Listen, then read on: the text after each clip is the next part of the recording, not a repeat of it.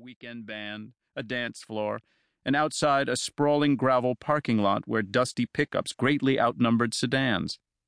Its regulars were what you would expect. Factory workers looking for a drink before heading home, country boys looking for fun, late-night 20-somethings, and the dance and party crowd there to listen to live music. It was a popular and busy place, employing many part-time bartenders and bouncers and cocktail waitresses. One was Debbie Carter, a 21-year-old local girl who'd graduated from Ada High School a few years earlier and was enjoying the single life. She held 2 other part-time jobs and also worked occasionally as a babysitter. Debbie had her own car and lived by herself in a 3-room apartment above a garage on 8th Street near East Central University. She was a pretty girl, dark-haired, slender, athletic, popular with the boys, and very independent. Her mother, Peggy Stillwell, worried that she was spending too much time at the Coachlight and other clubs. She had not raised her daughter to live such a life. In fact, Debbie had been raised in the church. After high school, though, she began partying and keeping later hours. On the night of December 7th, 1982, Debbie was working at the Coachlight, serving drinks and watching the clock. It was a slow night, and she asked her boss if she could go off duty and hang out with some friends. He did not object, and she was soon sitting at a table having a drink with Gina Vieta, a close friend from high school, and some others. Another friend from high school, Glenn Gore, stopped by and asked Debbie to dance. She did, but halfway through the song she suddenly stopped and angrily walked away from Gore. Later, in the ladies' restroom, she said she would feel safer if one of her girlfriends would spend the night at her place, but she did not say what worried her. The Coachlight began closing early, around 12:30 a.m., and Gina Vieta invited several of their group to have another drink at her apartment. Most said yes. Debbie, though, was tired and hungry and just wanted to go home. They drifted out of the club in no particular hurry. Several people saw Debbie in the parking lot chatting with Glenn Gore as the Coachlight was shutting down. Tommy Glover knew Debbie well because he worked with her at a local glass company. He also knew Gore. As he was getting in his pickup truck to leave, he saw Debbie open the driver's door of her car. Gore appeared from nowhere. They talked for a few seconds, then she pushed him away. Mike and Terry Carpenter both worked at the Coachlight. He as a bouncer, she as a waitress. As they were walking to their car, they passed Debbie's. She was in the driver's seat talking to Glenn Gore, who was standing beside her door. The Carpenters waved goodbye and kept walking. A month earlier, Debbie had told Mike that she was afraid of Gore because of his temper. Gore, who didn't own a car, had bummed a ride to the Coachlight with an acquaintance named Ron West, arriving there around 11:30. West ordered beers and settled in to relax while Gore made the rounds. He seemed to know everyone. When last call was announced, West grabbed Gore and asked him if he still needed a ride. Yes, Gore said, so West went to the parking lot and waited for him. A few minutes passed, then Gore appeared in a rush and got in. They decided they were hungry, so West drove to a downtown cafe called The Waffler, where they ordered a quick breakfast. When they left the cafe, West asked his passenger where he wanted to go. To his mother's house, Gore said, on Oak Street, just a few blocks to the north.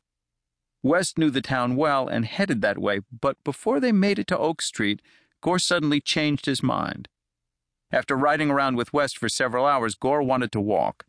The temperature was frigid and falling with a raw wind. A cold front was moving in. They stopped near the Oak Avenue Baptist Church, not far from where Gore said his mother lived. He jumped out, said thanks for everything, and began walking west. The Oak Avenue Baptist Church was about a mile from Debbie Carter's apartment. Gore's mother actually lived on the other side of town, nowhere near the church. Around 2:30 a.m., Gina Vieta was in her apartment with some friends when she received 2 unusual phone calls, both from Debbie Carter. In the first call, Debbie asked Gina to drive over and pick her up because someone, a visitor, was in her apartment and he was making her feel uncomfortable. Gina asked who it was, who was there. The conversation was cut short by muffled voices and the sounds of a struggle over the use of the phone.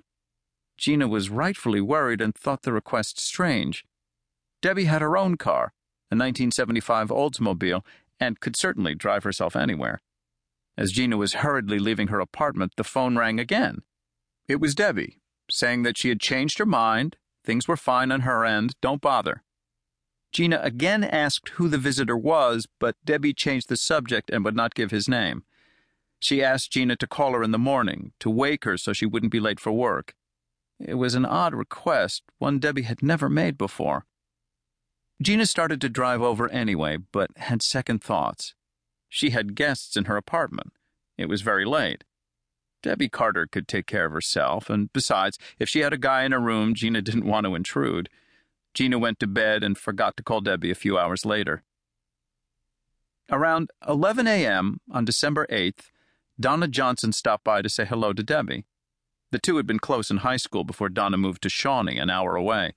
She was in town for the day to see her parents and catch up with some friends. As she bounced up the narrow outdoor staircase to Debbie's garage apartment, she slowed when she realized she was stepping on broken glass. The small window in the door was broken. Donna knocked on the door. There was no answer. Then she heard music from a radio inside. When she turned the knob, she realized the door was not locked. One step inside, and she knew something was wrong. The small den was a wreck. Sofa cushions thrown on the floor, clothing scattered about. Across the wall to the right, someone had scrawled with some type of reddish liquid the words, "Jim Smith next will die." Donna yelled Debbie's name. No response. She had been in the apartment once before, so she moved quickly to the bedroom, still calling for her friend. The bed had been moved, yanked out of place, all the covers pulled off. She saw a foot. Then on the floor on the other side of the bed she saw Debbie, face down, nude, bloody, with something written on her back. Donna froze in horror, unable to step forward, instead staring at her friend and waiting for her to breathe. Maybe it was just a dream, she thought. She backed away and stepped into the kitchen where, on a small white table, she saw more words scribbled and left behind by the killer. He could still be there, she suddenly thought, then ran from the apartment to her car. She sped down the street to a convenience store where she parked and found a phone. When Detective Dennis Smith arrived at the apartment, the scene outside was busy with street cops, paramedics, onlookers, and even two of the local prosecutors. When he realized it was a potential homicide, he secured the area and sealed it off from the neighbors. A captain and 17-year veteran of the Ada Police Department, Smith knew what to do. He cleared the apartment of everyone but himself and another detective. Then he sent the other cops throughout the neighborhood, knocking on doors, looking for witnesses. Smith was fuming and fighting his emotions. He knew Debbie well. His daughter and Debbie's youngest sister were friends. He knew Debbie's divorced parents, Peggy Stillwell and Charlie Carter, and couldn't believe that their child was lying dead on the floor of her own bedroom. When the crime scene was under control, he began an examination of the apartment. The glass on the landing came from a broken pane in the front door, and it was shattered both to the inside and to the outside. In the den there was a sofa to the left, and its cushions had been thrown around the room.